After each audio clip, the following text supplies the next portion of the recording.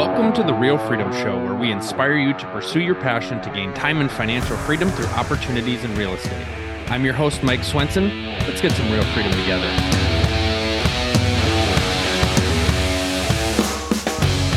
Hello, everybody. Welcome to another episode of Real Freedom, talking about building time and financial freedom through opportunities in real estate. I am your host, Mike Swenson, and today we've got an awesome story here. We've got Chad Wittfeldt. Chad is a serial entrepreneur, actually started his first business as a teenager, and eventually worked into real estate syndications, which we'll dig into a little bit deeper. Also does cryptocurrency, helps building systems and processes for people. So just a serial entrepreneur that dabbles in a lot of different things. And that's the beauty of being in real estate, is you get to dictate what you do, when you do it, and how you do it, for better or for worse. And so we'll talk with Chad here today. Chad, we're so excited to have you on the show. Absolutely. I appreciate you having me on. Go ahead and give us a little bit of a background about you so folks know, and we'll dive in deeper from there. So I grew up super run-of-the-mill, middle class, Midwest, Michigan upbringing, right? And in that place, you're really only destined for one path, right? And that's typically going to be go to school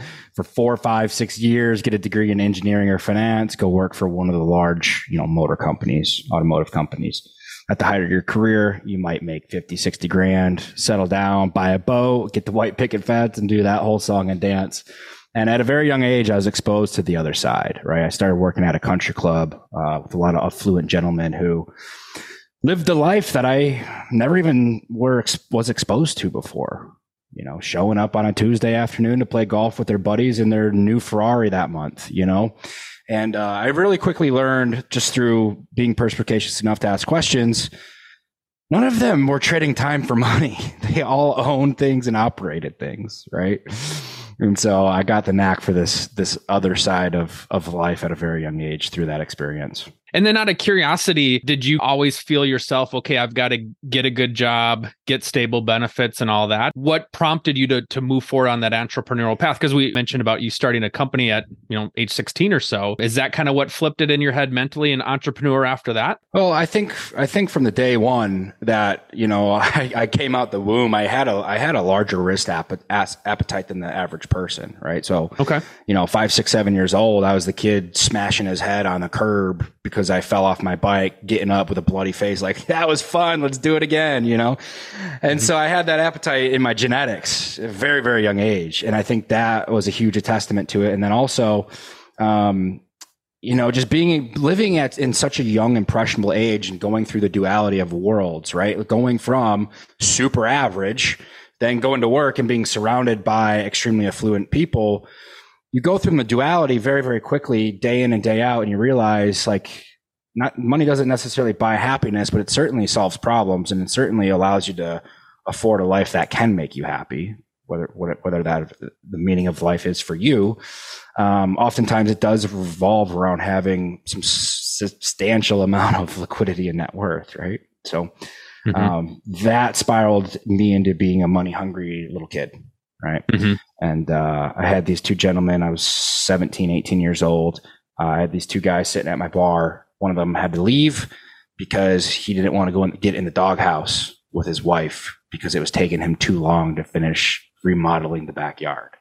Right. And without thought, I saw a problem that needed fixing. I said, John, I know you just live right down the street, right? Let me stop by. I bet you I can get that handled for you a lot quicker than you doing it by yourself. You got better things to do. That was the first time I ever sold something, right? It was probably a $4,500 landscaping gig. And I called 3 of my buddies and said, meet me here tomorrow at 6 a.m. Bring every single tool that you have in your parents' garage for gardening, and I'll pay you $25 an hour. And, I ran that company for a couple of years. It did 6 figures a year at a very, very young age, but it never outlived me, right? At that point, I was so young. I didn't understand, building a team, building systems, processes, being a leader and all of those components that to build a company that's bigger than you. And so, but it was still nonetheless a fantastic learning experience and really the first step into what I call my new world. Had you had any exposure to landscaping? Had you seen it before? Because I know for the people that don't just take action, they might be thinking all these things of what would stop them. And I'm just curious to kind of hear your thought process of how did you come up with $4,500? How did you know what to do? How did you know how to put the plan together? That's a fantastic question. Truth be told, I was shaking my head no, like I had zero experience with landscaping, and that is true to an extent. However, my mom had me out picking weeds in the backyard, right? Like she had me out mulching the front island, right? She put me to work because that's what you do as a Midwest boy. You just work and you do what mama told you to do, right? And so that was my only experience. But no, I just picked a random number that like was enough money that I thought would make sense. At the time I was probably, making 20, 30 bucks an hour as a bartender or something. And it was just a number that made sense. In my head. And, you know what? I didn't really care. That's the other thing too, is even if, I ended up finishing that out and had no idea what I was doing. I had no idea what materials were costing, whatever. I just didn't like care that much because I'm willing to learn, I'm willing to put myself through something, even if I don't necessarily, know exactly what monetary value is going to come out the other side. Sometimes you just have to have faith in yourself enough to figure it out. And that's essentially what I did. And so I didn't really put much thought and merit into it. Well, and that's awesome to hear because I hear so many people, especially those investing in real estate, they give a ton of reasons why they can't do something. And you saw the value of learning in the education. And I tell folks a lot of times, let's say you started out by doing a flip on a property and you broke even. Well, you learned a lot and that's going to help you make more money in the future. And so I love that approach of, I didn't really care because you're going to get experience out of it. Yeah, 100%. And I honestly just think that's like the dark horse crutch in the modern day journey is becoming a real estate entrepreneur, right? And I call it my mental masturbation theory. And we see this play out time and time again. And ultimately it just ends up leading to amateur saturation in really any strategy, any market. And these are the guys who say, I'm going to get into wholesaling. I'm going to get in fix and flipping. I'm going to syndicate apartments. I'm going to do Airbnb, whatever. Who cares? They go to 7 different conferences that year. They buy 3 different coaching programs. They update their Facebook and their banner and this website and a logo and all this crap, right? And they get to the end of the year and you say, Mike, how many deals did you close this year? And I didn't close any deals. I didn't close any deals because of the interest rates. I didn't close any deals because the leads suck. I didn't close any deals because of this, because of that. Well, how many people did you call? Right? How many brokers did you go take out to lunch? Right? How many agents did you take out to dinner that week or that month or that year? Right? How many conversations did you have with affluent accredited investors that you can offset your wholesale dispos to? Right? Zero. And so, ultimately, I think an overwhelming majority of people perpetually fall into the trap of learning by education and not by doing. And you just don't know until you get reps. Yeah, it's difficult because people want to be viewed as the expert and you can't really be the expert until you do it. And so it's kind of that 100%. That balance of, you got to get some experience first. Now, how did that transition for you into getting into real estate? Did that come next then after your landscaping business? I did the landscaping stuff for a couple summers. It was good. It was fun. Made some money, learned a lot. Went off to college, did that for 4 years. Didn't care to take the landscaping business with me because up in the Upper Peninsula in northern Michigan, it's extremely cold for like 70% of the year, right? So that wasn't going to work. So from there, I just arbitraged electronics. And essentially all that looked like for me was being a kid walking around with a stack of cash.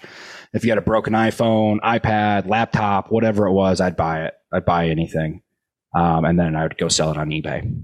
As simple as that. Wouldn't fix them, wouldn't part them out, nothing. Just sell them as is for parts on eBay. And another business, did 6 figures for 2-3 years. And but again, never really grew outside of me. It was just a hustle, right? Mm-hmm. Got into another business at 21, failed that company. 23, failed my second company. That one left me pretty penniless and broke. Was on my way moving from Michigan to Denver, Colorado when I found out that a disgruntled business partner essentially robbed us blind.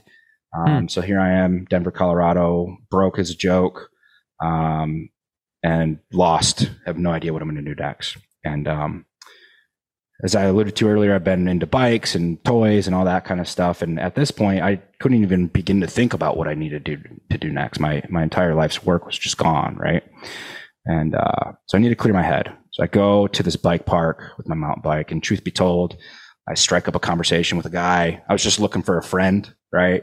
And he's just getting started doing apartment syndications with a group of guys. And I end up going, meeting those guys, working with them, Closing my first deal within that year's 83 unit apartment building. And we've just been rocking ever since. What was your role in closing that deal? So you mentioned you had partners. Was yours finding and underwriting deals, or what was your role in that first property? I'm an integrator. So building out systems, processes, marketing channels, filling them, and optimizing.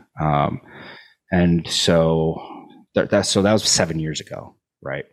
So at the time, that was me just like throwing up a landing page, writing like Facebook copy for like some posts and like running an email list, right? We've gone through probably 20 different revisions since then and have now built things out to a remarkably robust process fueled by data, right? And so, but yeah, it's just funny to think about where it all started, to be honest with you. But yeah, we'll build system and processes to acquire accredited investors into real estate funds and syndications.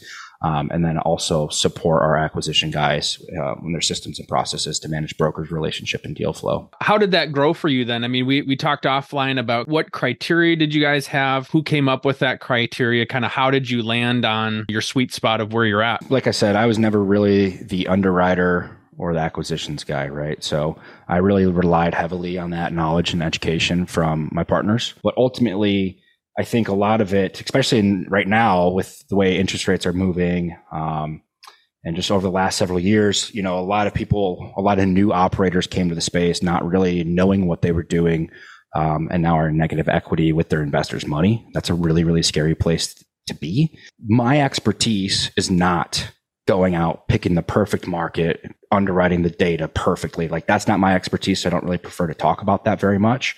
However, what I can say is given that dynamic, knowing that about thyself, I know who to partner with, right? I know how to vet and underwrite an operator who knows how to actually take down deals, right? And kind of alluding back to the amateur saturation again, like you just got to be careful with who you work with, regardless of the industry. There's a lot of fake it till you make it out there. Well, and I love that you understand yourself and you understand what you're looking for in others to find a fit. I talk about this when I work with investors or work with agents that want to work with investors, and they're so hung up on the perfect deal, the perfect market. And I want to bring them back to like, what are you looking to get out of it? What's your time commitment? What's your money commitment? What are your goals? And then you're looking for that yin to your yang. You're looking for somebody that values what you don't have, and hopefully you can add value to where they're looking for value, and that creates a good partnership. 100%. And oftentimes, I think one of the most challenging things that I've ever gone through in business, and it's happened on multiple times now, and I like to think, by God will it, that I've learned my lesson this time, but ultimately, I think a misalignment in partnership can lead to the demise of any kingdom. And I just think it's a challenging thing, especially getting out the gates, especially if you're just trying to get into your first deal. You're not really thinking about these types of things. And truth be told, I think anyone out there in that position, you're just doing a really, really massive disservice to your future self. Of all the conversations I've had with high level 7-8 figure entrepreneurs, they're very, very particular about who they partner with, why they partner with them, and what that looks like. And so just to unpack that really, really briefly for anyone listening, first and foremost, you don't ever need to partner with somebody who has the exact same set of skill sets as you do. It doesn't make sense, right? So you want to obviously find someone who's complementary to your weaknesses, right? Not complementary to your strengths. That's a waste of equity. Component number 2 to that is don't value the equity you're giving up at today's valuation. You'd be thinking 8, 9, 10 years down the road, right?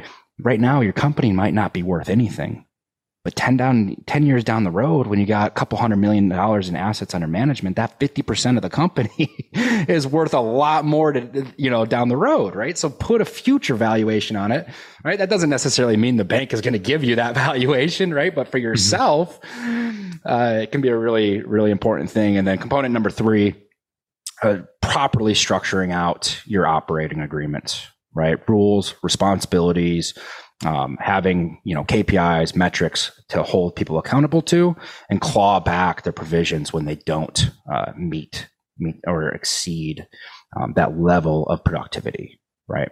It happens all the time. I've seen it happen all the time. Guy gets into business with so-and-so goes through a life event, basically just leaves the business high and dry and still bleeds to 50% of its equity. don't find yourself there either. Now, I know for some people in syndications, talking about maybe the general partner side, some people like to stick with the same group of people. You work well together. You've kind of got that shared vision. Some people, it's deal by deal. Some people are in the middle of another deal, so they're not available for this deal. So some people kind of just pair up for one particular property. What's been your experience? Are you kind of sticking with the same group, or are you kind of putting them together based on the individual situation, or how does that look? Yeah, so we work with a multitude of groups, and we come in as growth partners and waterfall into equity into either the fund or the deals. And so every group that we've worked with since the beginning, we still work with today, right? And a large component of that is just like, I'm not an operator, right? I'm not the guy who's going to manage the manager. I'm not that guy, right? We come in as support. Oftentimes I have found that a lot of the companies we work with are still on fairly archaic systems and processes. I mean, we've worked with a company who had, over $100 million assets under management, and they're managing their capital stack with an Excel sheet, right? Not a good place to be. So it allows me to come in, repeat our process and capture upside for providing the value to the team. You had mentioned before apartments and self-storage are typically where you're sticking to? Yeah. So it started with apartments. A good friend of mine down in Texas was doing development. I came into one of his deals as a limited partner and really enjoyed having more of an intimate look on the process behind it for the first time. And yeah, it just led me to really enjoy the asset class. And so we started working with it a little bit more intimately. And then you had mentioned too that you also do crypto, or maybe some additional investments in addition to that. How did that come about, and how long have you been doing that for? It really came down the model of just from real estate, like the monthly recurring revenues, right? And so about 2.5 years ago, I went home to Michigan to visit for like Thanksgiving or Christmas. And a really, really good friend of mine, he's actually, he's the one who got me into Bitcoin at a couple $100 when we were kids. Like, he was just the nerdy kid who geeked out over like the dark web and the Silk Road, right? And that's how I found out what Bitcoin was so long ago. He had a single family rental property, and I wanted to go check it out. And it turns out, instead of releasing to his tenant that year, he just decided to start mining Ethereum in this house. And I will never forget it for the rest of my life. I walk into this house, and there's cords and Ethernet and fans and just everywhere. It looks like an alien hive out of a movie. And he pulls up his operating system and just shows me the numbers, just showed me the money, right? And I was like, yeah, well, I wouldn't have re-rented this either, right? And just having such an intimate look to see how much money he was making fairly semi-passively mining Ethereum, I was just hooked. And I flew home, bought my first mining rig, set it up in my house, and pretty quickly that scaled into a much larger operation with a partner. And we did that for about 1.5 years, made an exit, and it was easily the best cash on cash return I've ever experienced out of any investment I've ever made. Unfortunately, the party just had to stop, and I just chose to leave the party before it was a little too late, And so, yeah, made a nice exit on that. And so, I just think for me, it's just about being aware of opportunity and see what's in your wheelhouse, see what you can make sense of, and being able to manage your risk accordingly is really the name of my game. And what is your thinking about the future here? Are you still wanting to focus on putting together those syndication deals, or are you looking into other things? What are your goals for the future? For me, there's a couple different things there. One, yes, I am still very, very focused on, acquiring more positions of equity, right? Of course I am. Number two, I have such a hard time like self-limiting of what I will do, right? And the reason why I say that is because if you asked me 10 years ago that I would be here where I'm at doing the things I've done, I would be like, you're out of your mind. There's no way, right? And so for me, I really try to just keep a very, very dynamic and open mindset to opportunity. However, at the same time, just knowing what to look for inside of opportunities, because I get approached and pitch things almost every day. you know? And so being able to protect your time, your focus, your energy is obviously extraordinarily important, but there's a balance between that side of it and being too close-minded off to missing out on some serious opportunity. Eventually, at the end all goal is to be a KP on commercial deals, right? Be the guy signing on the loan with his experience, his liquidity, and his net worth to move the deal across the table and taking a percentage for providing that service. That is the goal. Down the road. I still got some work to do. Now, I know some people feel like, okay, when I'm young, I just want to push forward and grind as hard as I can. For some people, it's, hey, I want to do that, but at the same time, I want to enjoy the rest of my life and do things outside of work. Where do you fit on that spectrum? Are you just kind of a grind all day, every day, or is it stop and go out for hikes or go out and explore hobbies and that kind of thing? I live a very well-balanced life. I don't spend 50, 60 hours a week working, that's for sure. Spend a lot of time on my hobbies, my passions, my relationships, my health, my faith, all those strong core components, and you know, staying grounded to the reason why I'm doing this in the first place. However, that's not always the case, especially in the beginning, right? I'm 30. I've been at this since I was a kid, you know, and especially you go through seasons, you know, obviously you want to eliminate those seasons, but for me, I had to go through those seasons, and pulling myself out of a really, really cold, dark season was a very challenging one.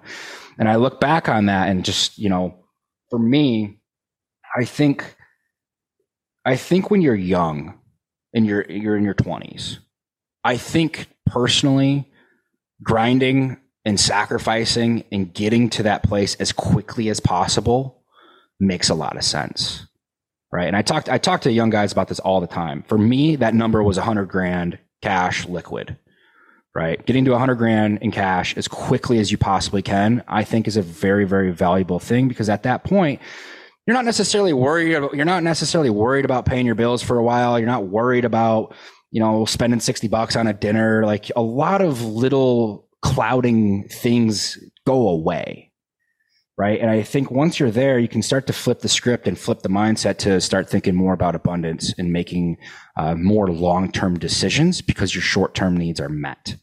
And to be quite frank, when you make that decision to cut out the, you know, 20 to 25, those years of most people's lives, it's spent on crap anyways. They're out drinking, they're out partying, they're out doing drugs, they're out getting in trouble, they're out hanging out with people that they shouldn't be around in the first place. And so if you're a young man, I think you're going to be far better suited off sacrificing, grinding your life away for, you know, 60, 70 hours a week, saying no to a lot of the crap that's not going to serve you anyways. Get that capital stack, 25 to 30, building skills. Obviously, you're doing that in the beginning too. Networks, skills, and putting deals together and starting thinking about larger long-term value and opportunity. Have you ever heard the phrase, you're the average of the top 5 people that you hang around? Well, real estate agents, I'm excited to increase your 5 with you.